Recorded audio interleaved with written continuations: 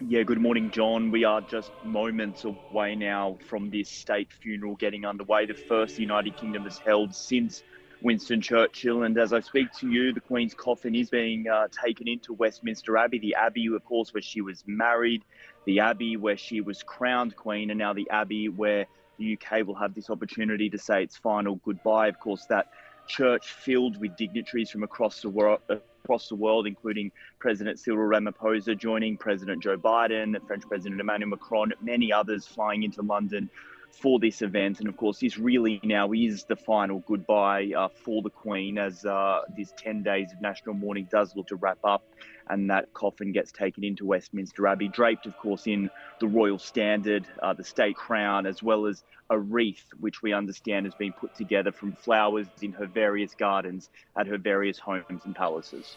What was security like in London at the moment? Reports it's the largest police event in many, many years. Absolutely. I mean, we understand there's actually more police in London right now than there was for the 2012 Olympics. And that is because not only do you have, of course, the very public aspect of all of this, hundreds of thousands of people traveling from across the country down on the train to London today, but you've just got all of those VIPs as well. In fact, the Foreign Office said it's like trying to organise 100 state visits all at once. And so a huge police presence, making sure, again, the likes of President Ramaphosa, President Biden, Prime Minister Truss, and all those others are well protected from a security perspective. And of course, military as well, very much on scene to make sure that nothing goes wrong. Because, of course, with your eyes of the world on London right now, the British government wants to make sure that this all goes off without a hitch. And what have the public been saying? Have you had an opportunity to walk amongst the millions of people there? Yeah, absolutely. There is very much, I think, a sense of sorrow and reflection. A lot of people just standing around, I think, reflecting on the life of the Queen. And also I think looking to the future as well. This has been a very important few days for King Charles in assuming his new role. He, of course, does have some very, very big shoes to fill, but many people really travelling from far and wide, I have to say, to be here for this event. I mean, 7 decades the Queen ruled. She travelled to more countries than any other leader of our time. And so I think she, of course, touched many people and their lives in far places of the world, which is why you do see, tourist people that have flown in, basically making new plans, if you will. I saw some Americans, for example, just yesterday who said they were planning to continue over to Europe on a holiday, but they've now decided to change their flights to be in London for today. I think that probably speaks to the sentiments of many people wanting to experience what, of course, will be a momentous and very historical occasion for all of us in our lives. Do we know what the theme of the funeral is going to be? Will her legacy be discussed a lot, I imagine? The palace is at pains to describe that this will be a funeral for a Christian soul, a Christian service. But of course, there will be aspects of this where her life will be reflected upon. It's only a short service, about 1 hour. We know Prime Minister Liz Truss Right, have we lost our reporter there? will have Sorry, the Trent. Commonwealth. Of course, the Commonwealth, very important. Uh, Sorry, we lost you when you were saying the Sorry. British Prime Minister will be speaking. Apologies. The British Prime Minister will make a reading at this funeral, as well as the Secretary General of the Commonwealth, also Commonwealth nations, many of them parts of the former British Empire, very important to the Queen.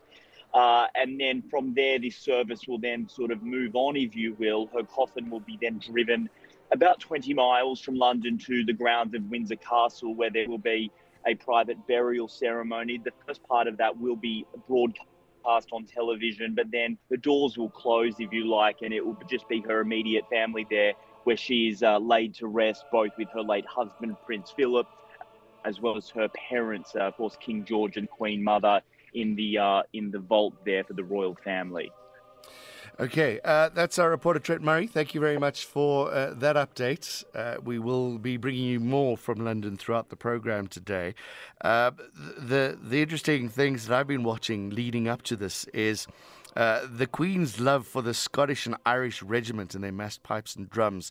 So the procession of the coffin was led by over 200 musicians from the Scottish and Irish regiments, the Brigade of the Gurkhas, and the Royal Air Force were in there as well. 200 musicians with the pipes. The Queen famously had a Scottish piper outside of her bedroom. No matter where she was, a Scottish piper would play some Scottish music at 9 o'clock in the morning for her to wake her up, and that was one of the highlights of her day. I'm watching the screens. I see King Charles and the Queen Consort walking behind the coffin as it's reaching his place. Princess Anne is there as well. The other princes, Prince Andrew is there. The other princes making their way as well. I just want to find out if we can go to the cathedral. We go to the cathedral, not quite yet. Just as you were hearing Trent tell you, there's going to be plenty happening later on this afternoon.